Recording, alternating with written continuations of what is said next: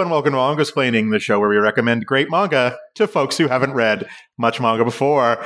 Hosted by Deb Aoki, David Brothers, Chip Zdarsky, and myself, Christopher Woodrow Butcher. Follow along with our show notes and reading list at mangasplaining.com.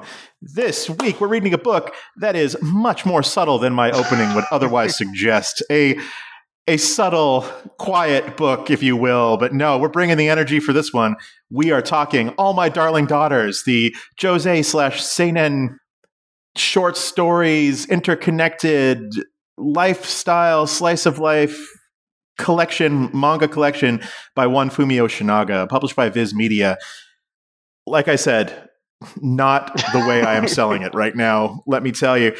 According to our good friends at Viz Media, All My Darling Daughters by Fumio Shinaga is translated by John Wary, touch-up art and lettering by Evan Waldinger, designed by Yukiko Whitley, and the editor on this one was Pancha Diaz. This is an older book. This is 2010, actually, but I don't think of it as one of Fumio Shinaga's old works. David, why don't you tell us what All My Darling Daughters is about according to the publisher, seeing as you are the publisher? I personally printed and bound this book, so on the back I wrote in pencil, Fumio Shinaga weaves together the disparate lives of Yukiko and her friends in 5 short stories, exploring the women's various relationships with the skill and elegance she is famous for. Yukiko, a salary woman in her 30s, still lives with her mother Mari, but their relationship suffers a sudden change when Mari announces that she's getting married to an ex-host and aspiring actor who's younger than Yukiko. Yukiko, convinced he's out to fleece her mom, can't stay in the house and decides to move in with her boyfriend. And it stops there. Yeah, that's not what this is about. All right. David, you huffed up again. That's not what this is about. Yeah, how could you?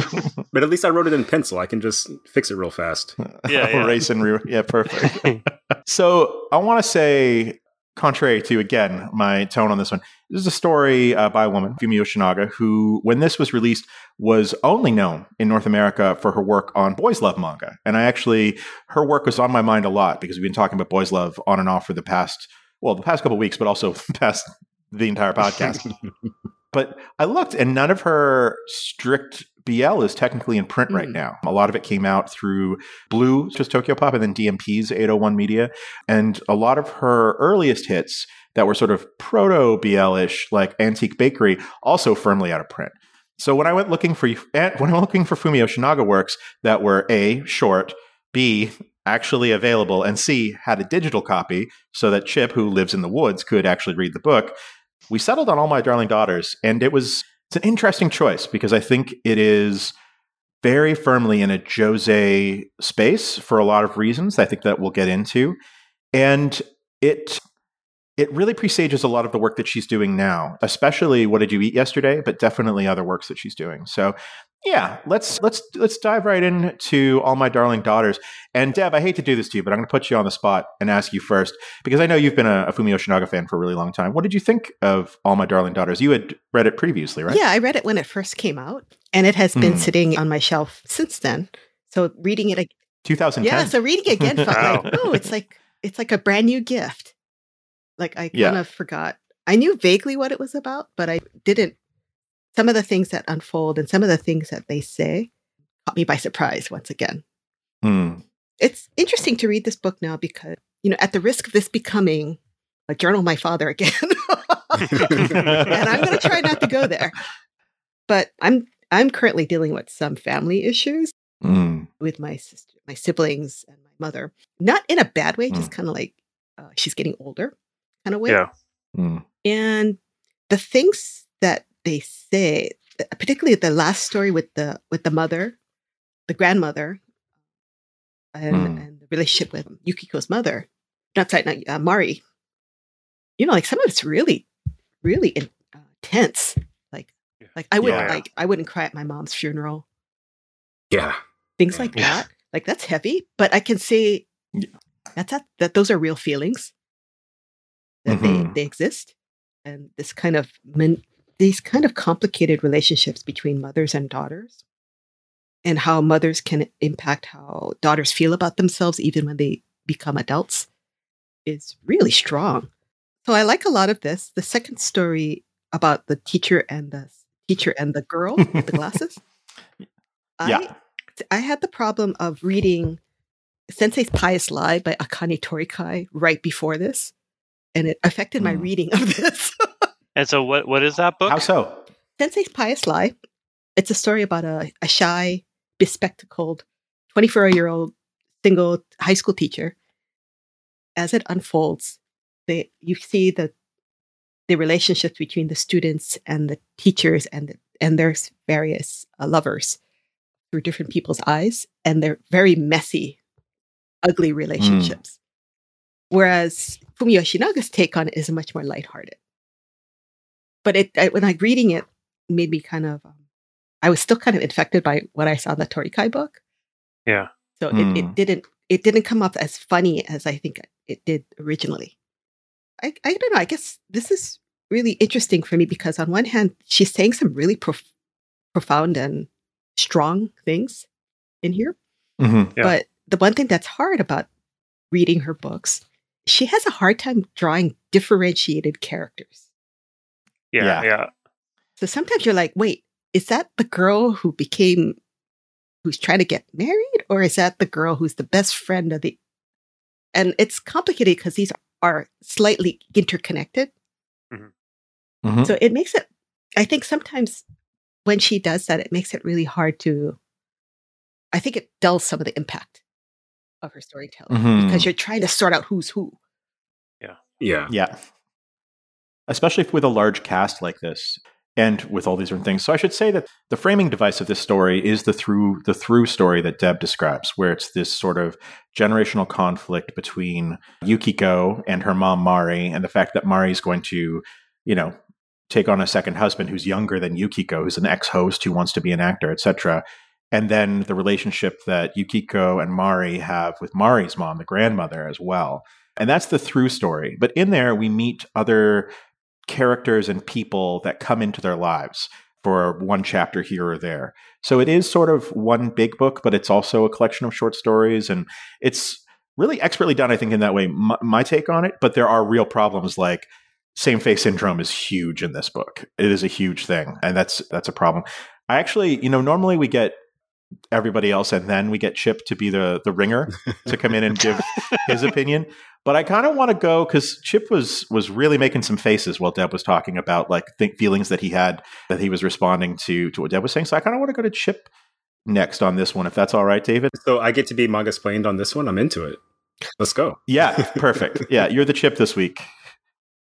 Chip, what did you think of this? First of all, how dare you use my facial expressions on this audio medium against me?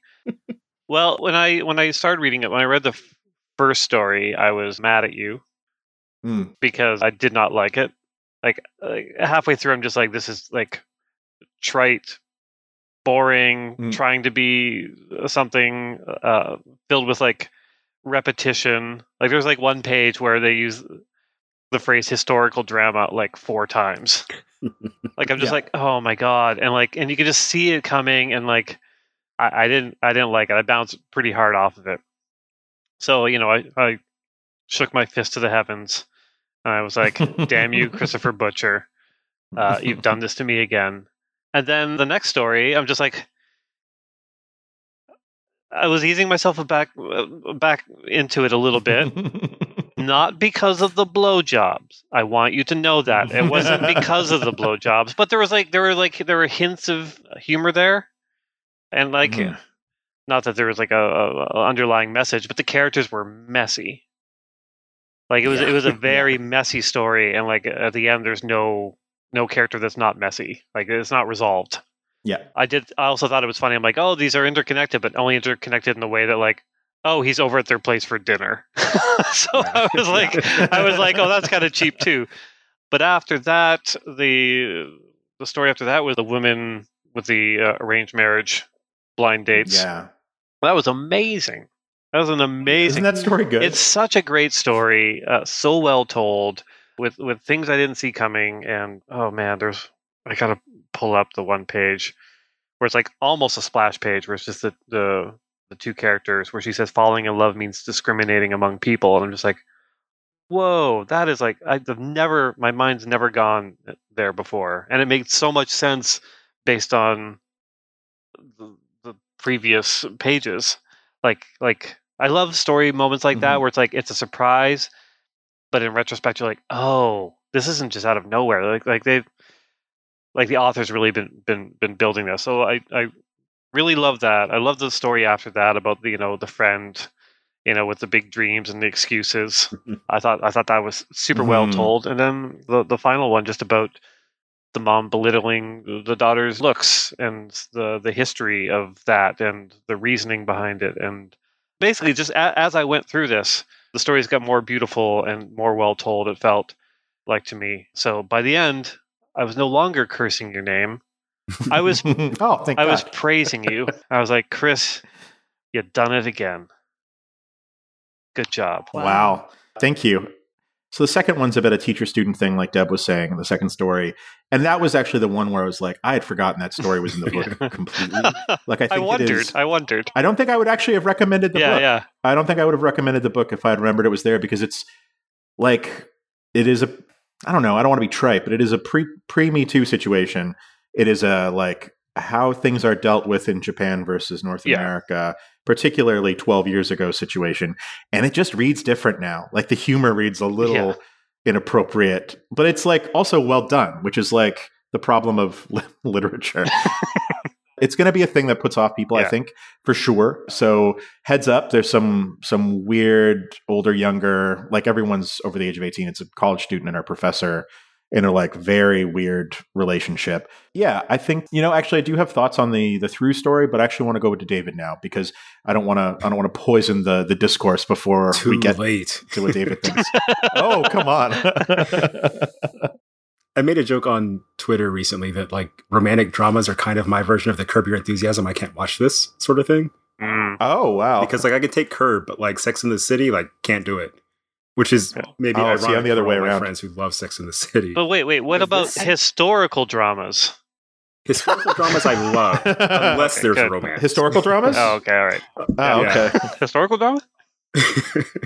Historical dramas. But I mentioned that because this actually, like, I got a lot out of it. I didn't love it necessarily. I liked it a lot, but I think that it hits so close to home from so many different angles. It felt like I got beat up by the end of the book. Because there's so many different things, even like the problematic story, let's say, about the teacher and the student.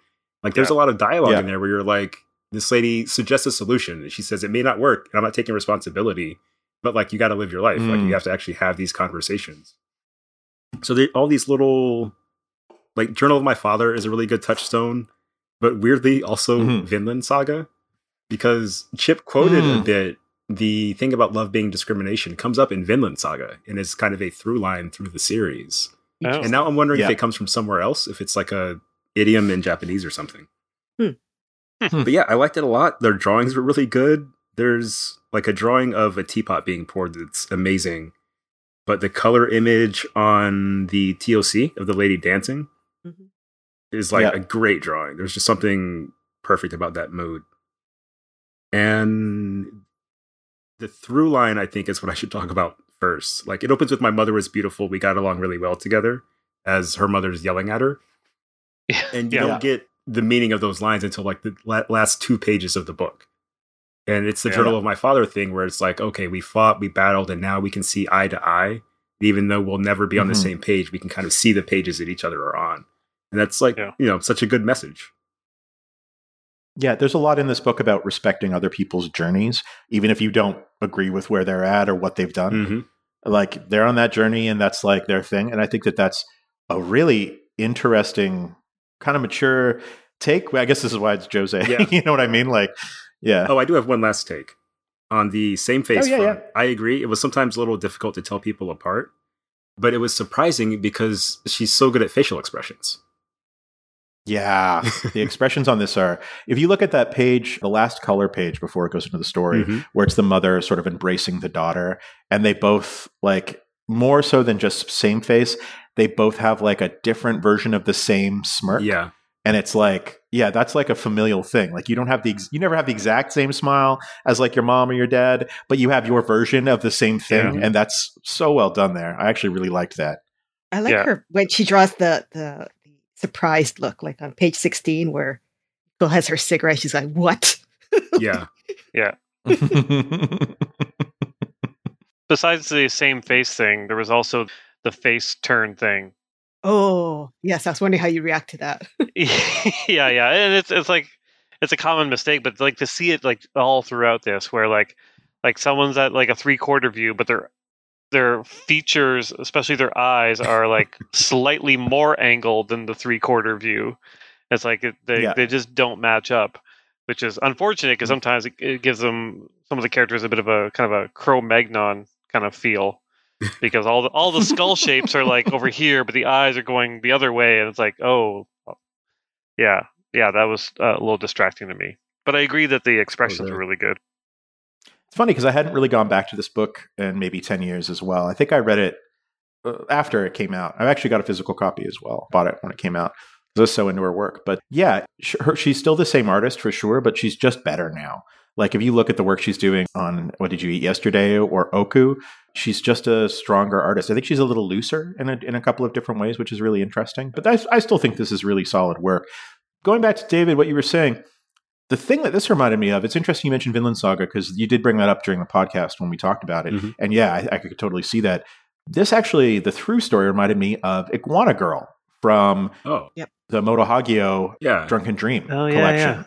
With the generational trauma, the feeling you're beautiful, not beautiful, the needling parents thing. That story definitely would have been done before All My Darling Daughters. So I think that's like a really interesting touchstone where we're seeing, and I don't know that it's necessarily a play on that, but it's definitely similarly themed. And that was the thing when I finished reading, I was like, oh yeah, Iguana Girl. Maybe because we had just read Drunken Dream like 3 or 4 months ago. Yeah, it's that scene on like 198 when the grandmother confesses why she put down her daughter for years and made her feel ugly. And it was like, wow, I didn't like to have her just be so upfront about that. Like, I don't know if maybe not all Japanese families are like this, but most of that subtext never gets said. Yeah. You know what I mean? Or it's not conscious. Mm-hmm. Like I had a conversation with my sister the other day because we're trying to, navigate senior care for my mom between my brother, my sister, and I. And we all live different places. And I was telling my sister, we're not going to get anywhere if you just keep criticizing David for not taking care of mom the way you would have. You're just repeating the pattern over and over again where he's just going to resist and he's going to get angry at you and you're going to storm out of the house and we're never going to get anywhere. And the stakes are too high with my mom right now to continue with this dysfunction. So I said, I think what it all comes down to is even like with my father and my grandfather, who was very harsh on him. We all just want to be acknowledged for being good at something, for being smart, for being good enough and smart enough. And gosh darn it, people like us. You know what I mean? Like that's all we want sometimes is just to be told you did a good job or I'm grateful. Especially with family. You're doing the best you can. But it's like but with that last mother story, I thought like, you get really caught up in your pattern and then you can't break out of it. Like I was telling my sister, I said, you're really scoldy sometimes, and it gets really hard to take. But then one day she told me, and I said, oh, thank you for doing this. I'm glad you're taking this on. And she goes, oh, I never hear that from you. I was like, you want it too. Yeah. That's partly why this book hit me like a ton of bricks. Like this is probably oversharing, but I had an employee review at work at the Manga Factory a couple of weeks ago. And it's one of those ones that's like employee directed. So like I say what we want to talk about. And as my boss was telling me that everything I was worried about was fine, I was like, oh no, I crave validation. And I don't know what to do about it. I can't accept compliments. Yeah. And I think it's very human. And it's something, I want it because, maybe I wasn't validated when I was younger or in the past or something like that. And I think that everyone in this book is trying to do the best they can. And same as Journal of My Father, same as in real life. I was raised by a single mom who wasn't perfect, but she tried. And there's only, so much you can do when you're up against the entire world. Yeah. So I liked how compassionate this was. And ending on such like a grim joke. And then the mom like kind of quietly smiles and laughs about it is so touching because it's like such a familial thing. Yeah. I would cry wholeheartedly at your funeral if you died. Yeah. Like, oh, that's sweet. I mean, that's such a perfect thing for a daughter. It's dark as hell, but it's so sweet. Yeah. No, it's so true because it's like with my dad hated his sisters. Mm-hmm. And then when my aunt died of cancer, maybe like breast cancer, maybe 20 years ago, and we all were getting dressed to go to the funeral. I said, "Dad, aren't you coming?" And he says, "No, I hated her. I'm no hypocrite." Oh man. Wow. And it's like, whoa. That's real. Wow. You're sticking to your guns? Yeah. And it's like, wow. But like it's not for her. And I go to funerals of my enemies. So I really don't understand that. I mean, he could have been funny about it, right? Like the catering's shitty at these Buddhist funerals anyway. I mean, he could have been. No. But he wanted everyone to know. He wanted that he was denying this. Yeah. Like the same thing with my sister, right? When she hates my dad, so she says, "Oh, I didn't want to go to his funeral." And I said, "You're not going for him. You're going for mom." Yeah. He's dead. Yeah. You're not hurting his feelings. I guess it depends on your depends on your belief of the afterlife as well. Because if you are picturing them in another plane, being like, "Oh, you didn't even get off the couch. God damn it." So I guess my history of funerals with my family, it's kind of like I could totally relate to what that statement at the end was trying to say. Yeah. Mm-hmm. Yeah. In between reading this for the podcast, I actually read it the night I picked it, the night right after we finished the podcast. And I was like, I'm going to sit down and read this right now. And I was like, oh shit, maybe I made a mistake. But it turned out okay, I think. Since then, there's been some stuff that came up in my family, my mom, and I'm not allowed to say what it is because she's dealing with it still, and her sisters and her family and whatever. And now looking back on this, especially talking to you guys, is all through the lens of that family situation. Mm-hmm. And it's so different, honestly. Like reading it, you're reading it and you get it. You internalize it and you understand these people's relationships.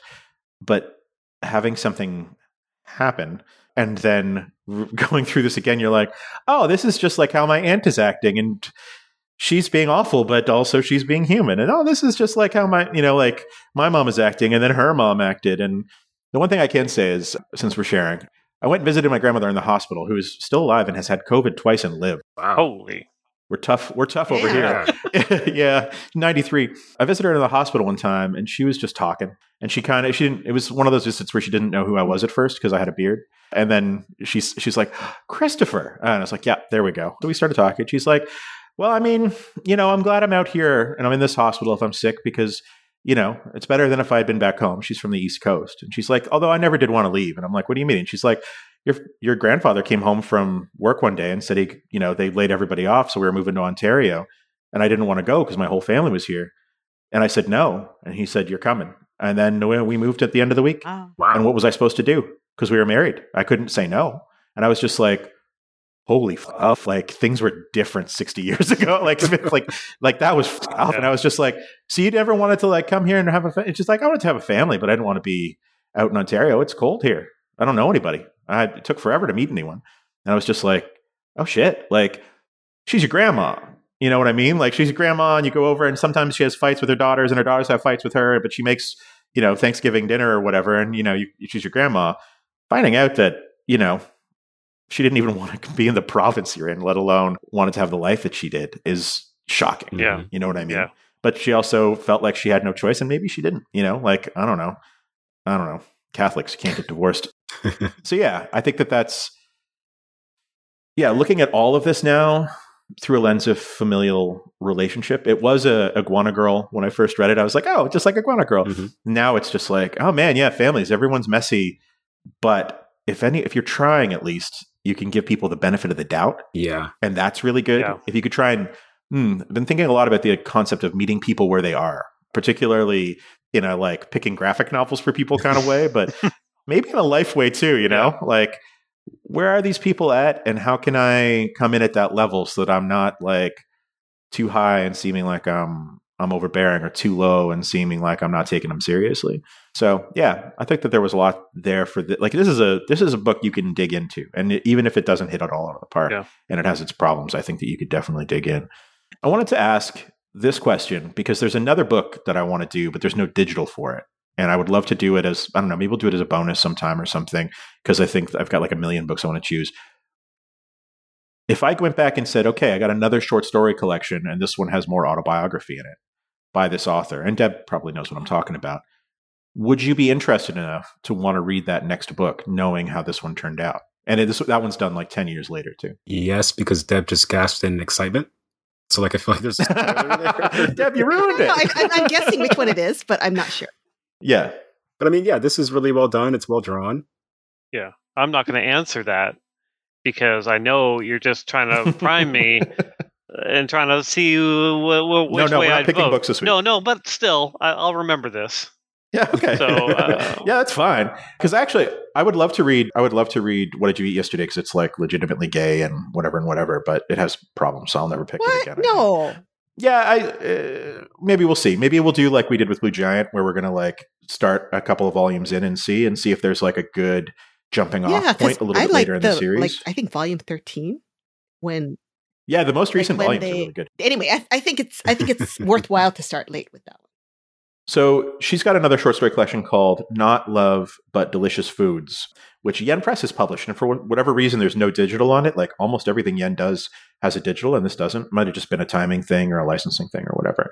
But I am curious, like, I think that that's like an even stronger short story collection in a lot of ways. Like that one kind of floored me when I read it. And it's about food. And it's about food, which we like. We as a humanity tend to enjoy. Nice save. Yeah. Thanks. But I also am curious about if this was her BL manga is like this, is really like lots of conversations, lots of sort of characters like digging into emotions and feelings and being trapped by circumstance, and very humanistic, but also everyone's flawed. It's very hard to root for anybody. Does that hold more appeal than another short story collection in this vein? Having read this book. It's sort of all the same for me, I think. Like the appeal is more the creator rather than the context around the work, you know? Yeah. It's like she's onboarded now in corporate speak, so. So you'd never read any of Fumi Yoshinaga's work before? I don't think I have. Like, I know about What Did You Eat Yesterday? I might have read like one volume of that way back in the day, but I've never been like a regular BL reader. And I've got like some BL doujinshi, you know, but those are all like gimmicky stuff or like pop culture crossovers, that kind of thing. But yeah, again, like romantic dramas, not my bag. And this is intergenerational in a way that like Sex and the City is not for the most part. No one ever. I mean, anyway, regardless, I think that we could have a short episode on our hands this week because I'm actually out of things I wanted to talk about. Oh, but maybe we'll go around and see. Is there anything else you guys? Oh yeah, sorry. Then yeah, by all means, someone else. You, David, you're host now. Go. I'm host and the chip. This is messed up. Yeah. But yeah. So an all David episode.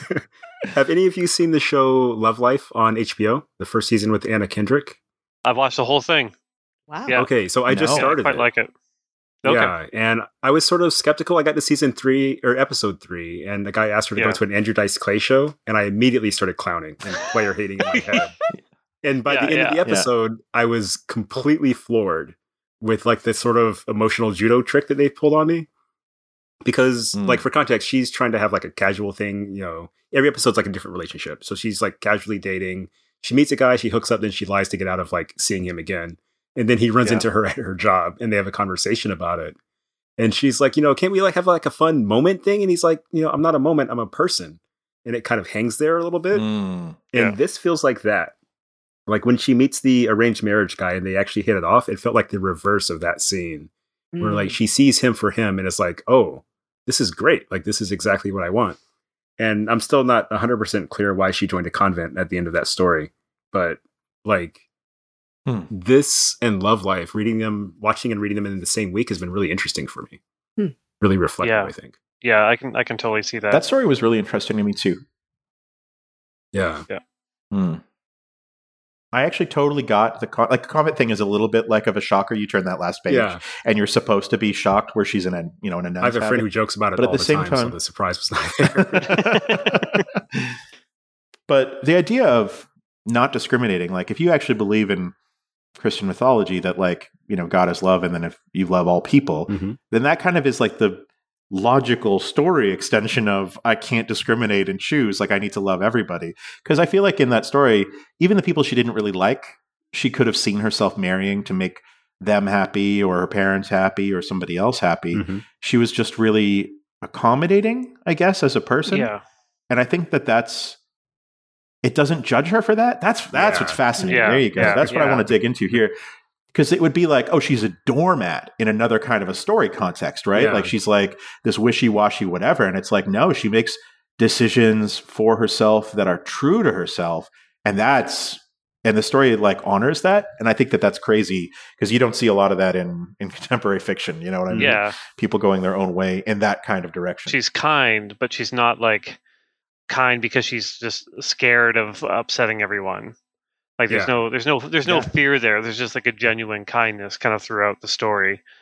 I agree. Like, yeah, it was kind of refreshing because like usually when you see like a character become a priest or a nun, it's like due to some tragedy or like almost like a character flaw, really. But you don't really see somebody kind of take that path purely out of a realization that they love everyone. And like that's and they're full of love and they want to help and they want to be kind and that was really nice. Just like noticing that there were these moments like on page 104, she's walking with the guy with the limp thing. Oh, she says, what did you see? It's like, oh, there was this cute stuffed animal. He goes, oh, yeah, it's cute, and they keep walking, and then he turns around and says, are you still thinking about that stuffed animal?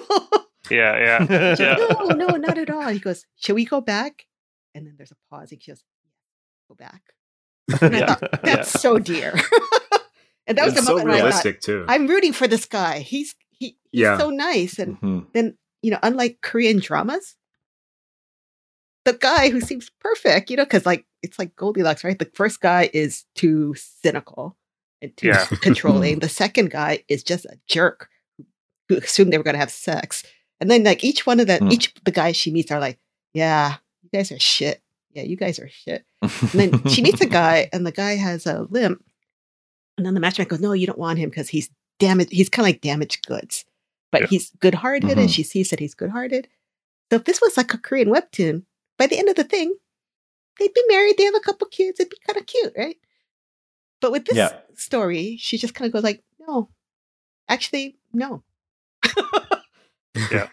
You're gonna fall in love. It's hard to measure up to JC versus any other man. It's a downgrade. Yeah.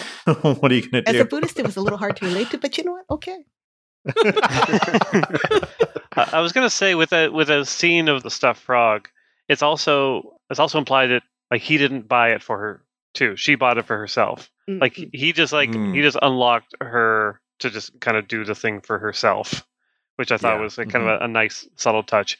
I also like the fact that like, he's got the limp, he's ruggedly handsome, but also the accident made it so he has to talk quiet.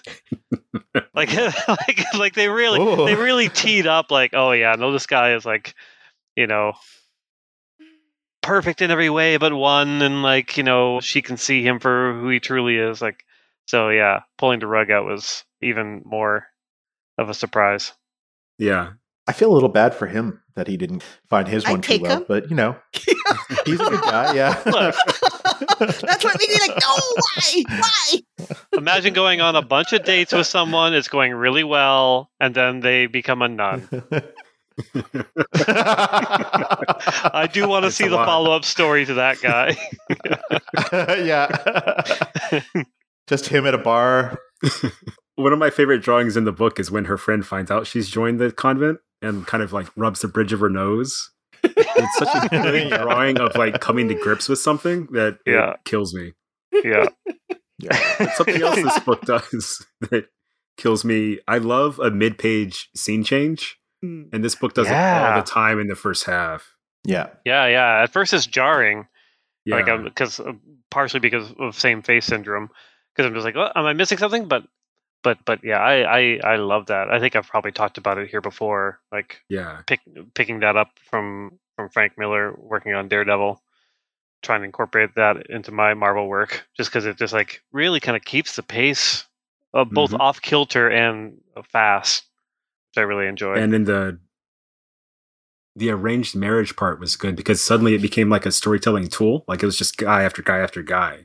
Yeah. And so good. Deb, when you first got this, what was it that like got you in the door? What made you want to read it? Well, I like her work. I'm not a big, at the time I wasn't big into BL, but I liked the concept. And at the time this came out, there were so few books that had this perspective, right? Where stories about women who are older than high school girls, who are parents, who have friendships and with other women, and it's just like the Bechdel syndrome, where like they're actually having conversations with each other, not about men.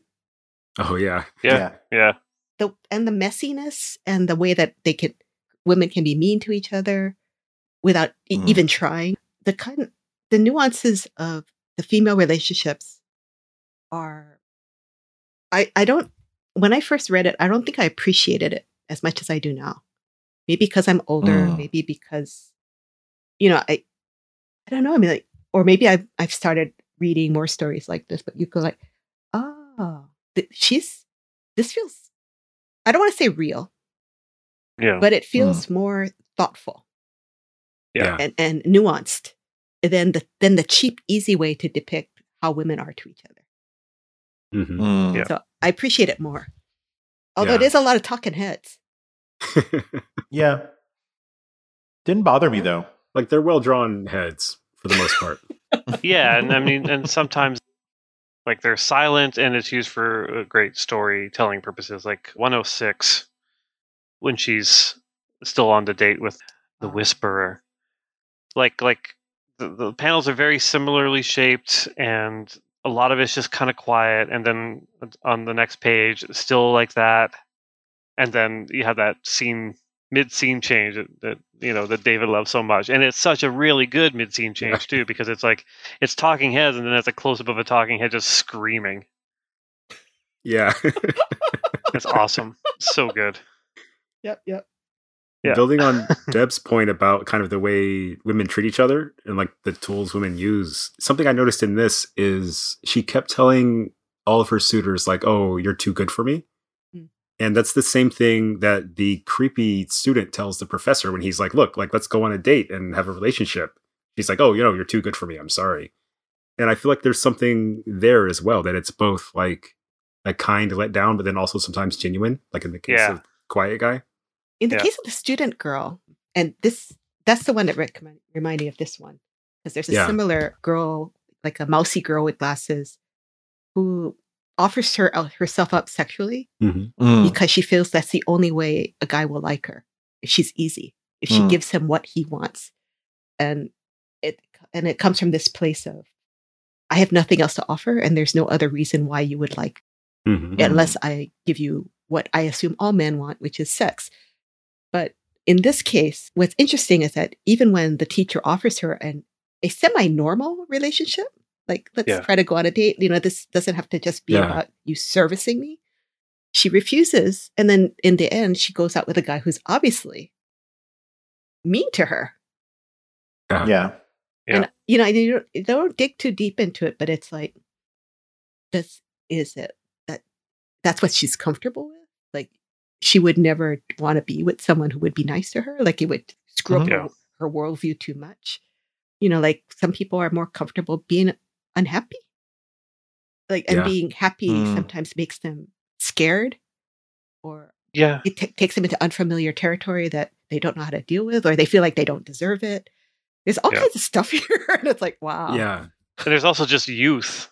There's like all the fucked up things that happen in your head in youth, and like by observing culture and what is expected of you and what you deserve. Like, that character, I mean, I'm sure those characters exist in their 40s, but much less so in real life and fiction, right? Mm-hmm. I mean, the story is, I did kind of like that it was messy, and it's for adults, and I wouldn't recommend it to everyone. And I feel so bad that I got an actual laugh out of him calmly holding her back from giving him a blowjob. And she's just like cartoonishly like trying to make her way to his crotch. And I'm just like, oh, Jesus. Yeah, that page 66, I was just looking at that. Man. Yeah, so yeah. I feel like, all right, let's get right to it. Page 66. It was page 52 for me, where like they ask him, like, so you couldn't refuse, and he's like, her technique was awesome, and they're booing him. That was where I was like, okay, I see where this is going. Yeah. And they're all just like, you're disgusting, but keep telling us what's happening. Yeah, also this like, is fascinating. Isn't her mom at this table? Like, what are they? Yeah. I could never imagine having that conversation about a friend with my mom. Yeah, but your mom, well, I'm not going to speak of your mom in any way, but I was like, she's also dating a 20-year-old, so I bet she's had some conversations at the host club that are a lot. The host club, not a G-rated situation, not a G-rated conversation. I was way too open discussing sexual stuff with my mother. So for me, I'm just like, oh yeah, that's fine. I see. She reminded me recently that like total opposite. Yeah, she reminded me recently that I just like I couldn't wait to tell her that I lost my virginity. How exciting it was! That's actually really sweet. I mean, it is. It is like, but she also couldn't help herself from telling me years later that like, okay, I mean, this is probably too much information about my mother. But like in high school, like I was. You might find this hard to believe. I was a bit of a nerd, a little bit scrawny, not very attractive. But my best friend was a hunk. He was just absolutely a hunk. He was like Brad Pitt. Mm-hmm. Brad Pitt was more attractive and charming. And we had like so he come over to my place. We have an above ground pool, and we'd swim and splash each other. Like it's like a music video. And Mom told me years later that she would just like stand in her bedroom window just staring down at him while we were swimming, just trying to ignore the fact that I was there. Oh my God, it's like Fast Times at Ridgemont High. Oh man. Stacy's mom. Oh, Stacy's mom's got it going on. Yeah. So that was too much information, but thank you for sharing. I really appreciated that. That was great. Anyways, yeah, we've always been very open, and sometimes we'll like pretend like, oh, that's too much, but really we're all just like, yeah, no, this is the. I love your mom already. This is so hilarious, right? She's very nice, Mrs. Darcy. She's great, and sorry, just another quick story. I was the host of the bachelorette party for my friend Tiffy, who was the model for Sex Criminals for Susie. And so we went to I took him to a strip club and all this stuff and out dancing, and it was a lot of fun. But my mom found out. She's like, "Oh, I've got a thing for you. I'll send it down." I'm like, "Oh, great!"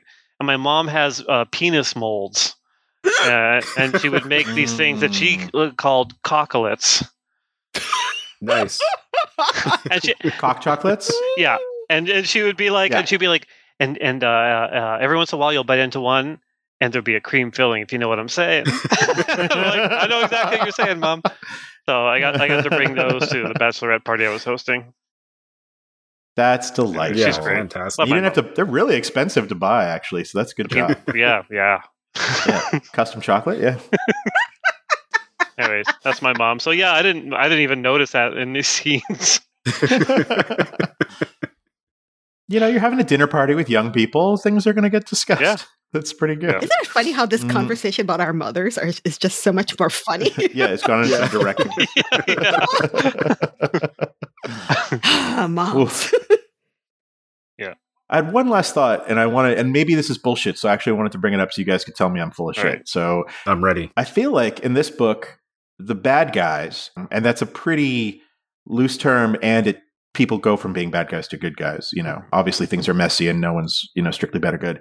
But the people that are portrayed as bad people, I think, are the ones who are insisting on other people, the ones who are like putting their own, like they're trying to control situations rather than trying to react or just live their own lives in situations. So like the matchmakers who are trying to like set the girls up to get married, the daughter in the first story where she's like, you can't do this, is like clearly the bad guy in that story until she has her, breakthrough, her moment.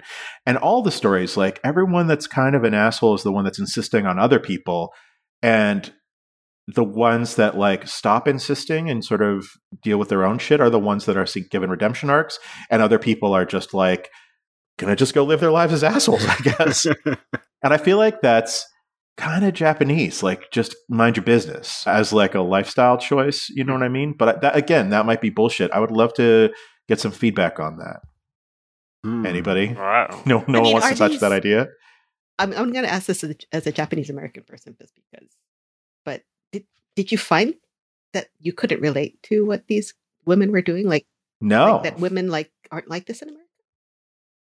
No. It was more. It's not even about the individual characters or women or men as a generalization. It was about the project, the novel. It was this idea that like, if you insist on other people and try to dissuade them from finding their happiness, that's what makes you a bad guy. And if you sort of stay in your lane and sort of follow your own path and not try to like influence or fuck up other people, sorry about the sense of the swears, then you get to live a good life, or you at least get to live a life where you're more contented.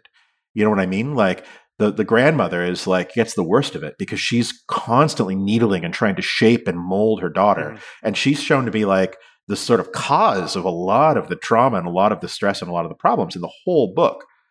The matchmakers trying to push these people together and push this poor, literally saintly young lady into these awful relationships just to fulfill their own needs to match people up. That kind of thing. Yeah. Like, I felt like that was a theme in the story that, I only really picked up on hearing you guys talk about it. Or like that student insisting on giving those blowjobs.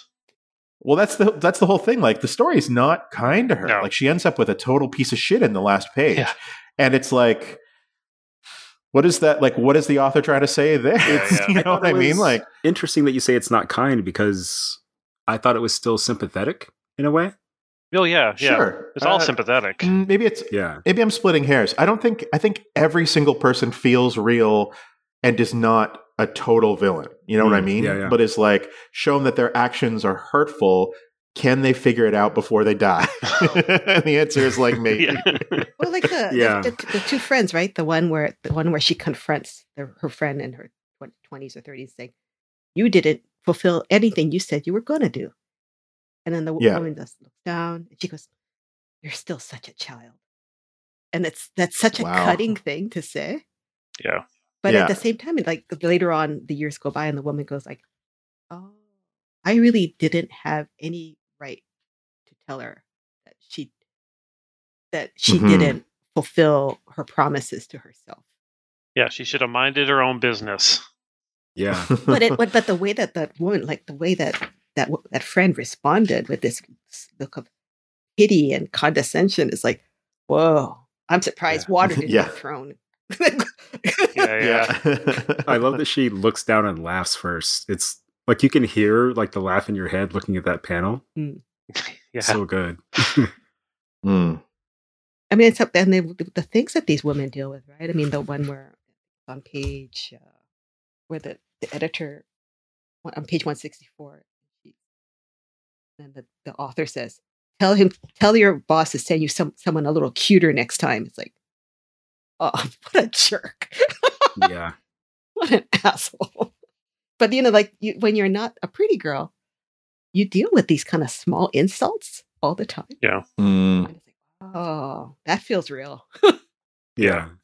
I think in the difference between, like you asked about American women and Japanese women in this book, I think what surprised me the most was like not the existence of the sexism, but like how the misogyny was expressed.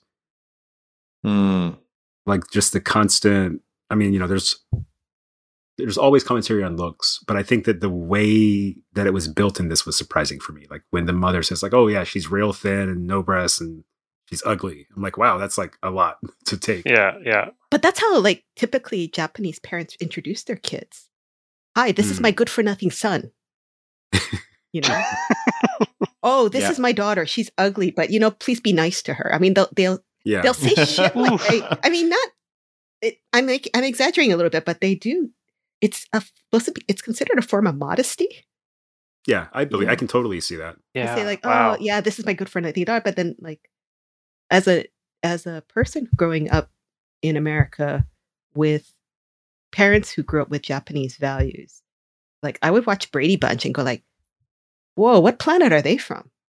Yeah. Yeah. I think most people did though. That's true. That's a good point.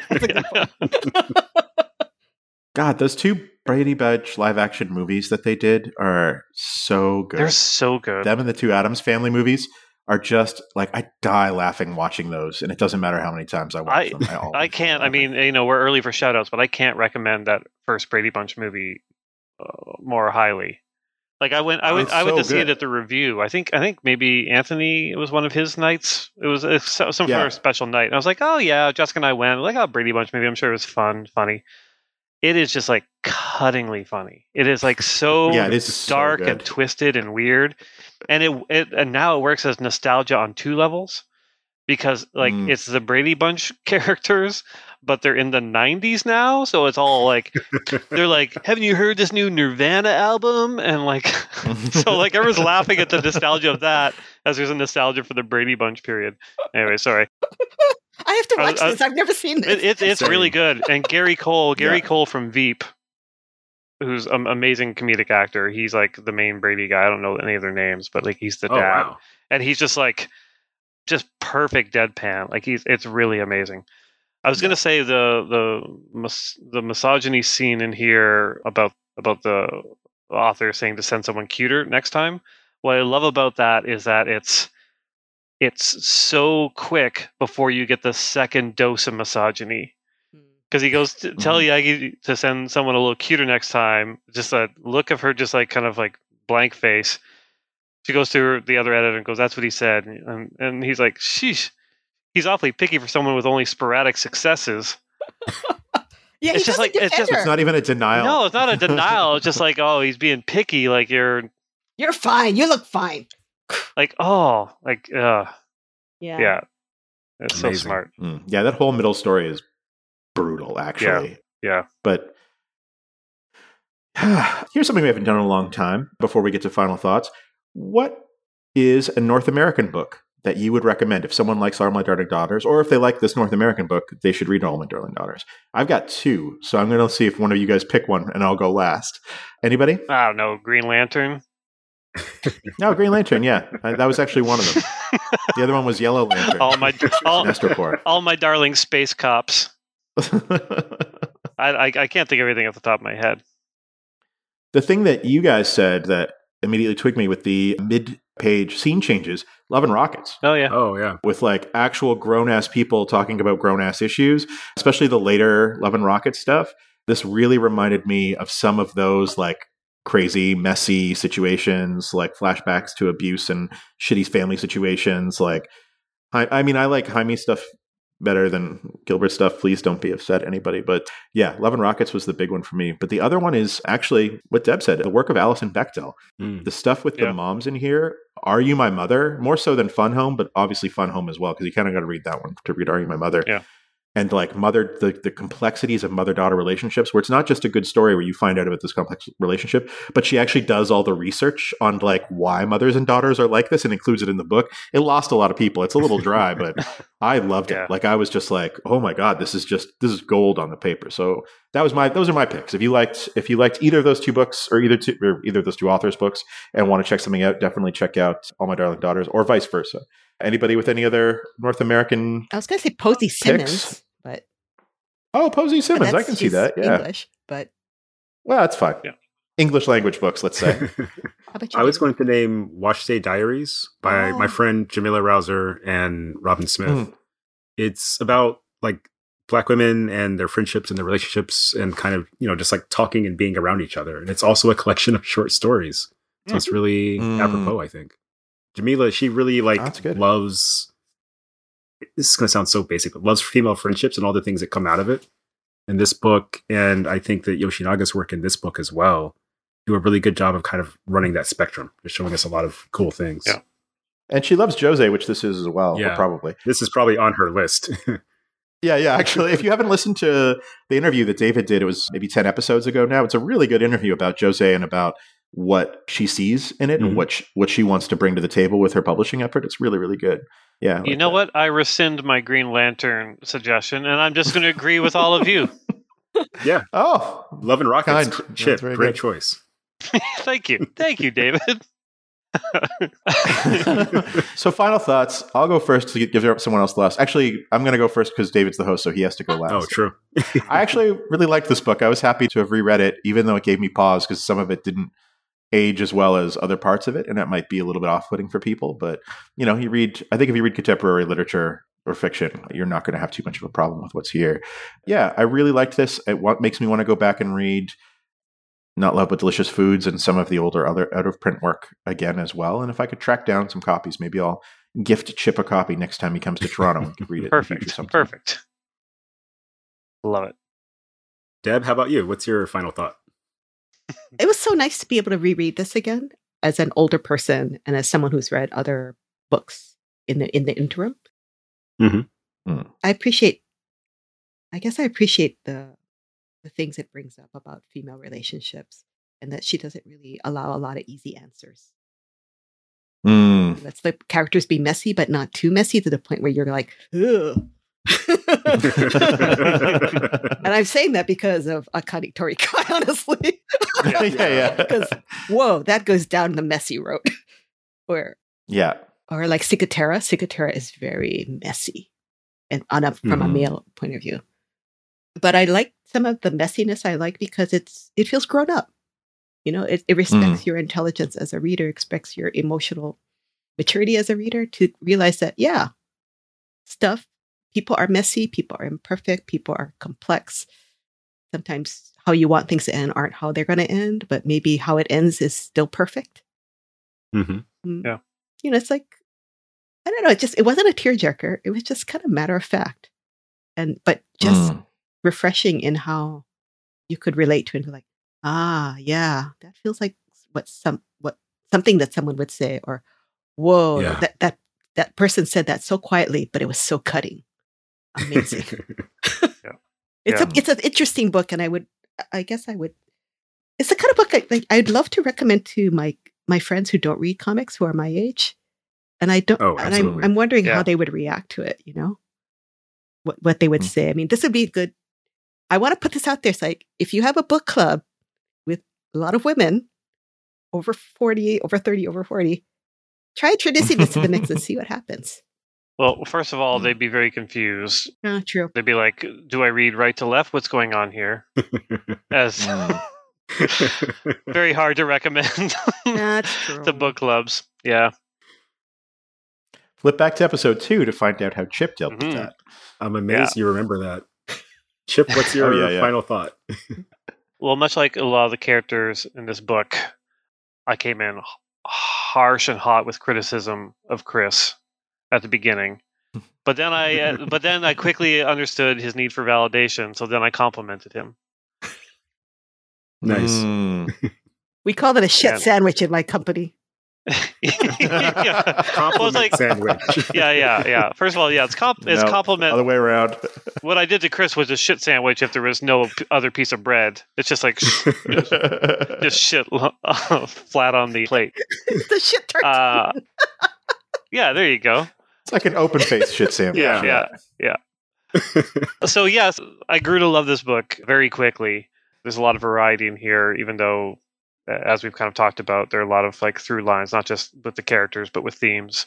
And I recommend it as a book for grown-ups, not only because it's probably easier to kind of relate to some of the characters and their choices, but also, maybe the second story might bounce off of a younger person. I don't know. I'm noticing the older I get, the more I'm just like, it's just a story, and I just kind of go with it. But I quite enjoyed it. So good job, Chris. Here's another piece of bread for your shit sandwich. Good job. Thanks, buddy. Yep. Nice. I'll never go hungry. I'm gonna become the Joker. Just desperately trying to edit all these swears out. I'm sorry, my final thought is on page 28 and 29, Yukiko's mother's young boyfriend is making tea for her because he drank her tea from last night. And I like this page, and it's my final thought, because something I love about comics is when someone knows that the rule is if there's talking heads, they got to be doing something. They can't just be talking. Yeah. And in this scene, like, he's like mixing the tea, he's like turning on, the hot water thing. Then there are these 2 panels of him just pouring the tea. No backgrounds, like just his hand in the pot that are really, I don't know, it's nice. It's like a good breather, like reading Hellboy or something when they have like the inset panels. And this book is full of stuff like that, like really intimate and close. And I'm glad I picked it so that I could host this episode of Mangasplained. So we're going to take a break, run some ads, and then we come back after our ad break for something else. We'll catch you in a bit. Thanks, David. Thanks, David.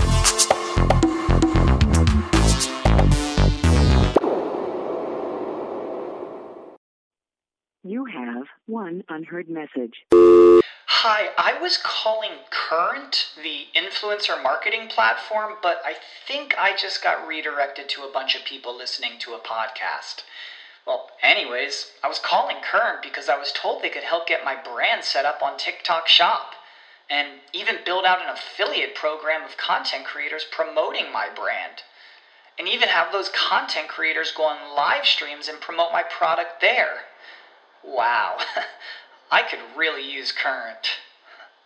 I also heard that the brands they work with are making millions in sales. I guess I'll just go to their website at current.tech. Save big on brunch for mom, all in the Kroger app. Get 16-ounce packs of flavorful Angus 90% lean ground sirloin for $4.99 each with a digital coupon. Then buy 2, get 2 free on 12 packs of delicious Coca-Cola, Pepsi, or 7-Up, all with your card. Shop these deals at your local Kroger today, or tap the screen now to download the Kroger app to save big today. Kroger, fresh for everyone. Prices and product availability subject to change. Restrictions apply. See site for details. Welcome back. We hope that was a lovely advertisement. We realized we hadn't done Q&A. I realized we hadn't done Q&A for a little while, so we wanted to answer this Q that came in. A fellow named Matthew sent it in to the email address, which is mangasplaining@gmail.com. Hit us up with questions.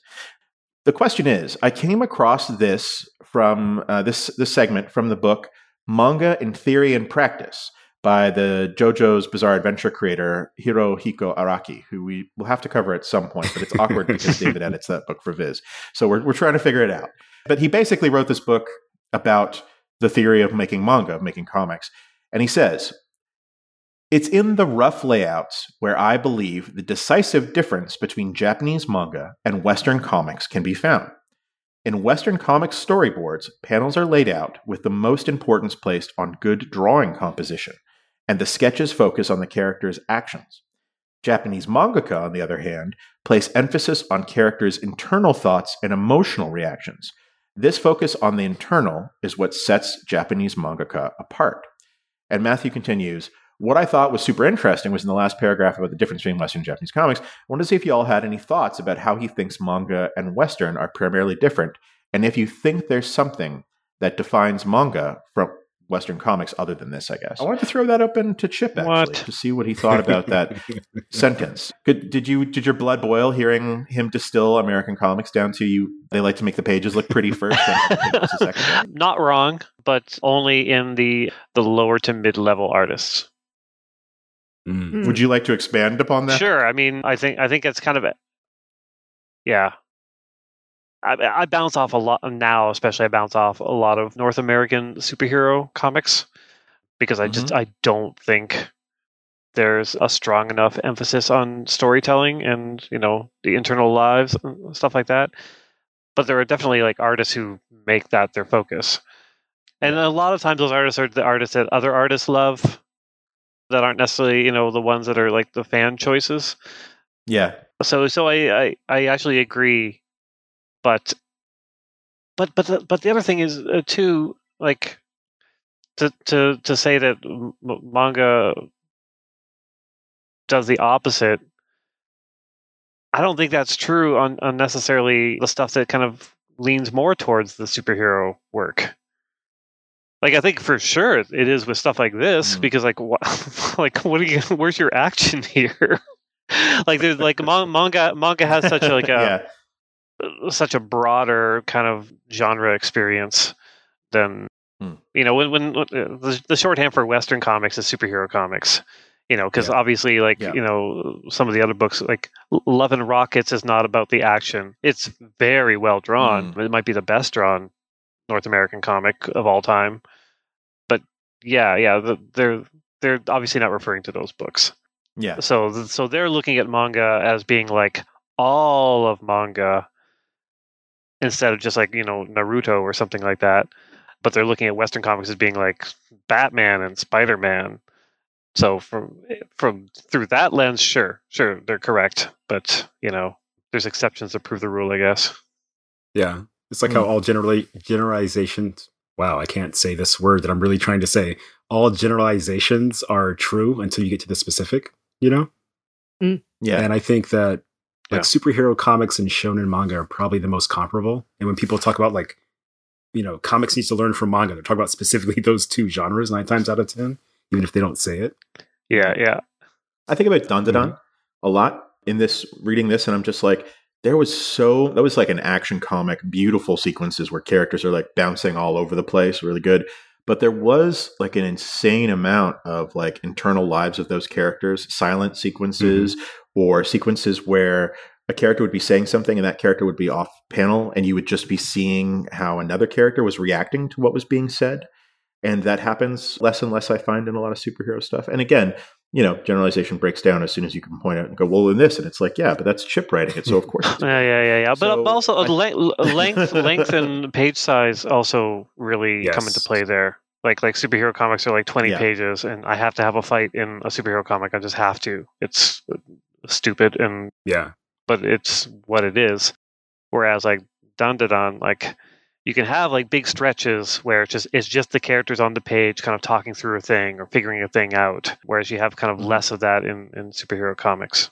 And because you're sometimes, that they'll have the self-limitation of like, only like 3-4 panels on a page, then you're really getting in on the characters.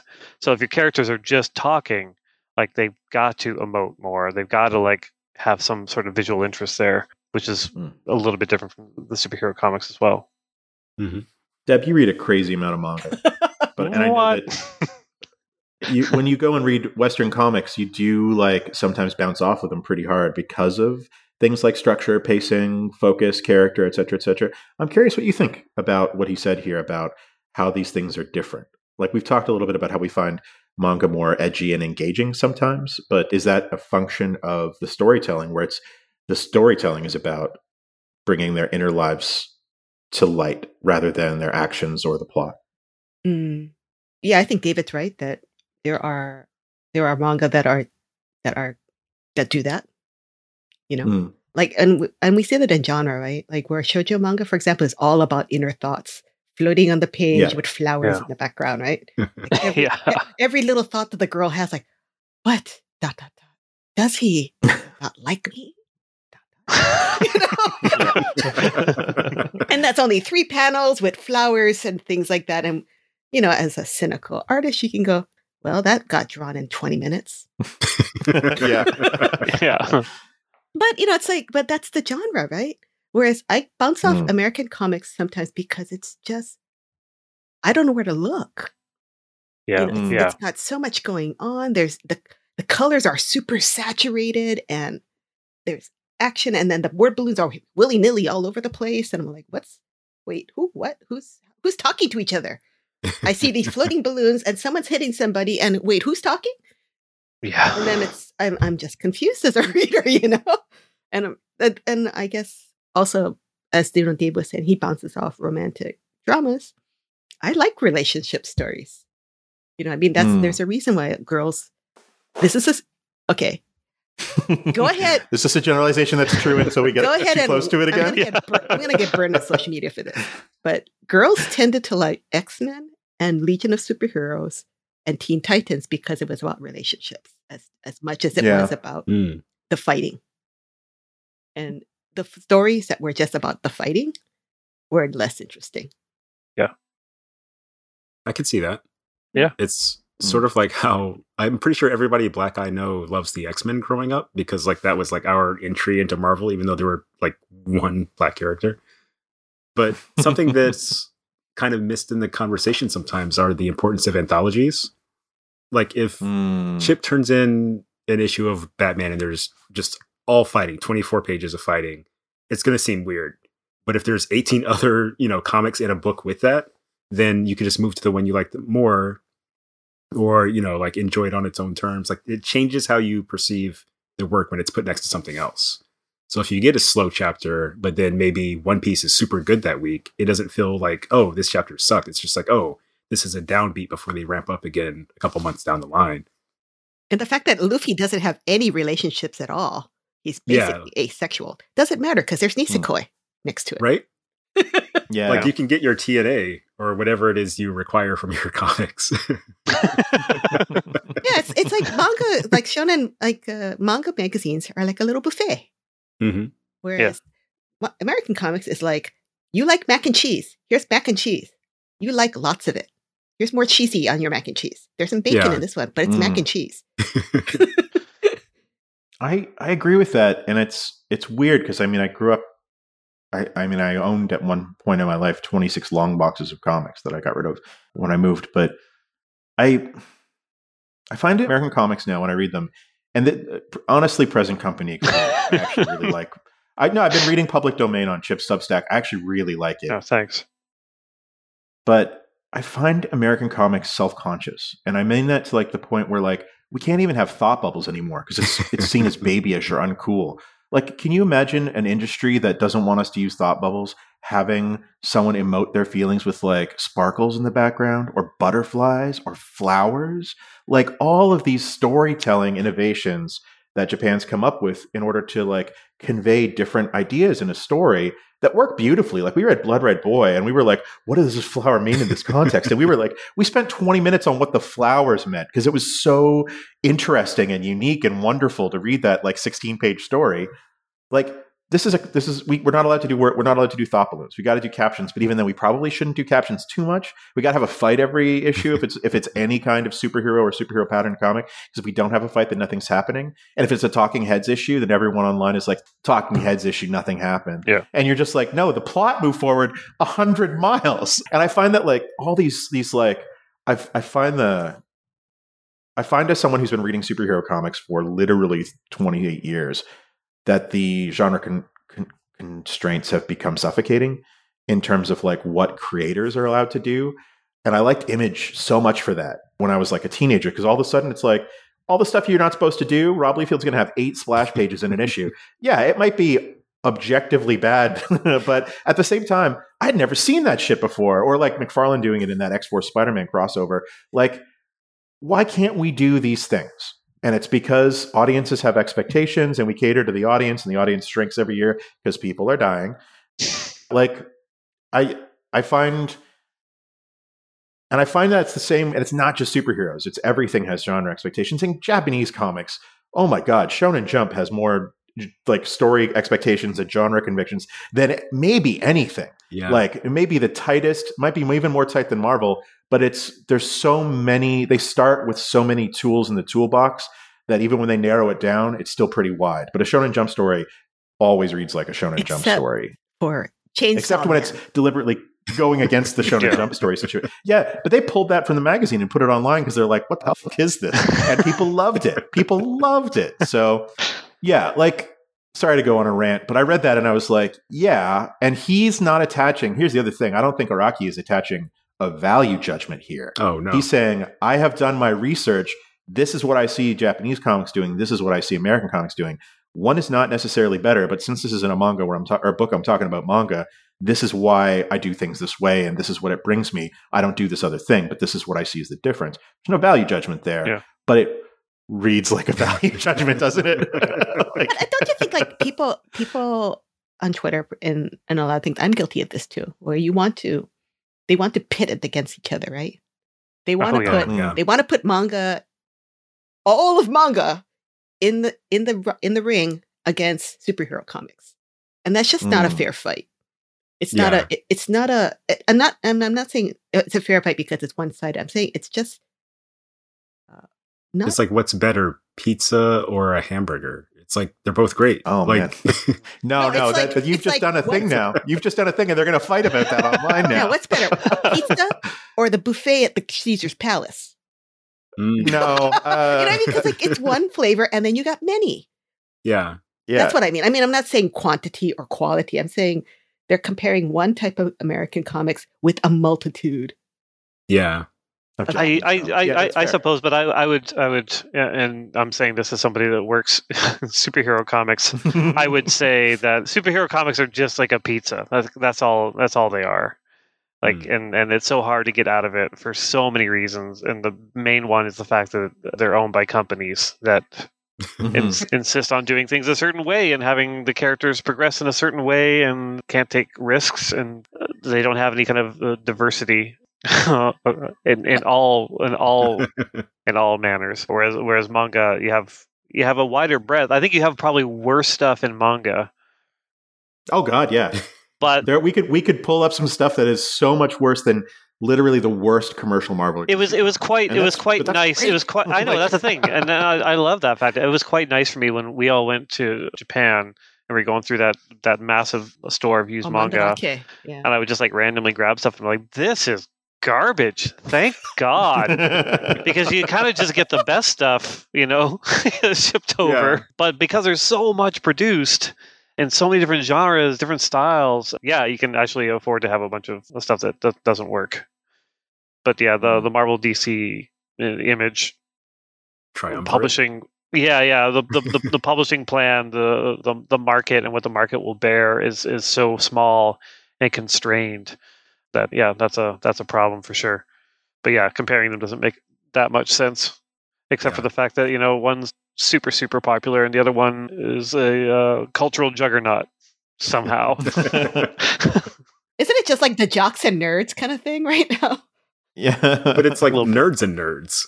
That actually is nerds and nerds. I want to actually say in defense of American comics, I want to shout out Raina Telgemeier, who like literally needs. I'm sorry, who? Almost anybody, but who? Raina I'm sorry, Telgemeier. I work in superhero comics. I don't know who you're talking about. So she loved manga and she grew up with manga. She's talked about it. She's even done comics about it before. I'll see if I can find them to put them in the show notes. But when she basically started contemporary kids comics at Scholastic with the graphics, with the Babysitter's Club adaptations, and then Smile Sisters drama, Ghosts, Guts. She was not afraid to include emotional storytelling in her storytelling, where there are like emotional sequences, long silent sequences in those books, showing movement and action and all the things that, she loves Rumiko Takahashi. She's deeply influenced by Barefoot Gen and, lots of, in other different works, I'll put it I'll find a good quote for the show notes, but you read those books and you see that she's like the pattern that a lot of that material is in that space is following, in the same way that like a successful superhero book inspires other superhero books. And it's, again, she just was using a wider toolbox. Yeah. Like she had read the X-Men and the Legion and the Teen Titans during their heyday, but she had also read all the manga. And so now when people are like, oh, this is what a middle grade girl's graphic novel is. Oh, we've got all these other tools in here that we can use. We don't say thought balloons are babyish. We don't say thinking in a thought balloon with an image in addition to text is babyish. That's cool too. We can put all these things into play. There's some really, really cool stuff happening in kids comics in the like Scholastic-y, first second-y space right now. So shout out there. I think that there's going to be a generation that comes up that superhero books are going to get really weird again, really interesting. You already start to see it with, speaking of the Space Cops, that one Sector 2184 or whatever it was, that one Green Lantern book. That was Far Sector, yeah. Far Sector, yeah. That was really, I was reading that and I was like, oh, okay, this is like not what I was expecting this book to be, but it's still a little bit trapped, but not as much. So anyway, Matthew, I hope that answers your question. Oh my God. I still struggle with trying to differentiate what makes manga compared to, and I don't have a pat answer for it. There isn't one. Mm-hmm. They're black and white. I think they were produced in Japan and called manga in stores in Japan. Yeah. Actually, funny story. If you go to the really big Kinokuniya in Shinjuku, the whole manga building that they built at the back, the whole manga floor, it's comics. They don't use the word manga at all. It's the comics forest. I love it. Is what they call that floor. And it's comics written in katakana on the wall. So even the Japanese aren't hung up on what manga is in that particular way. So I think that that's kind of awesome. Anyway, Matthew, thank you so much for your question. That was a very good conversation. Shout outs, anybody? I'm shouting out the first 2 Addams Family movies starring Raul Julia and Angelica Houston. My God, it is good. And the first 2 Brady Bunch live action movies. Second one isn't quite as good as the first, but they go to Hawaii and it's pretty great. Anybody else? Anybody else got a shout out? Second the Addams Family recommendations, and I will get back to you on Brady Bunch. I'll watch the first one tonight because it's on HBO Max. Oh, nice. I mean, my shout out is the most boring shout out of all, which is Barry's back on HBO, the show that everyone loves. Like, yeah, I'm like, wow, it's great. Yeah. I'm sorry, what's HBO? Home box office. There used to be these thing called movie theaters. Yeah. Oh, okay. Wow. Yeah. I mean, I'm in America now. I should watch. You know what? I've never actually thought of home box office before and what it means. I'm like, oh yeah, oh of course, it's the box office at home. All right, I get That's it. why it has like the static. You run through the city. It's a whole thing. I've watched a lot of HBO. I haven't thought about what the acronym stands for a long time. Oh my God. What killed me is HBO Max is because of HBO and Cinemax. What? Yeah. Oh. So much learning. Do you have a shout out that's not HBO trivia? Once again, all I have to show for my week is manga. Nice. Do pick up Sensei's Pious Lie. I bought it last week, and it's disturbing. Nice. Oh, good. It's messy sex. It's messy people. It'll stick with you for a while, and it's kind of neat because I didn't think manga could shock me anymore. Wow. It's worth, I mean, I might recommend it to you and see what you guys think, but I don't want to say too much what it is because the oomph of this story, the first chapter seems like about a mousy 24-year-old single high school teacher and then her pretty friend and her saying, oh, I'm going to get married to my boyfriend. And she seems to be really shy. Like the boyfriend does something semi-flirtatious and she just turns bright red. And you think, oh, it's because she's a virgin and she's so nervous around men. And as the chapters go on, you realize, no, there's something going on here. Oh, man. And the part about the student, there's one of the girl who offers herself up to a boy. And she says, well, if you don't love me, then I can just be your backup sex partner. And wow. There's a lot of messy sex in here. Mm-hmm. And it's written by a woman. So a lot of it feels like, yeah, this is how women are. But we don't talk about it and we don't write about it because it makes both men and women uncomfortable. Mm-hmm. And it's very nicely drawn. All right, she's an amazing artist. And the sex is not romantic. Mm. It's actually, yeah, there's some sexual assault, so it's a deeply uncomfortable read. Oh. But I think it's worth reading. Well, there you go. Those are this week's shout-outs, and this has been a whole episode of Mangasplaining. Thank you so much for joining us. We really appreciate it. We will be back next week. Anyone know what we're reading next week? I do not remember. Blue Giant. Oh, Blue Giant. Nice. Blue Giant. Finally nice. Blue Giant. Blue Giant volumes 5 and 6 in one book. And this is going to be our grand experiment in not starting with the first volume and say, I apologize, it's not as good as the later volume. I can't wait. That's going to be great. I actually haven't read it yet, so I'll put on a jazz playlist. We'll find that Spotify playlist that they talked about and just go to town listening to Blue Giant. Thank you so much for listening, everybody. We will catch you next time. Take care.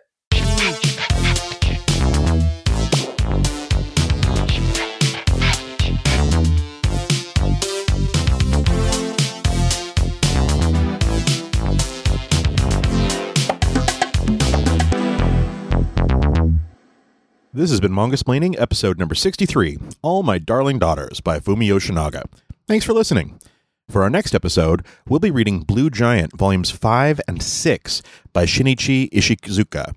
And no, you didn't miss any episodes. We're jumping ahead to volumes 5 and 6 for a new experiment on the podcast.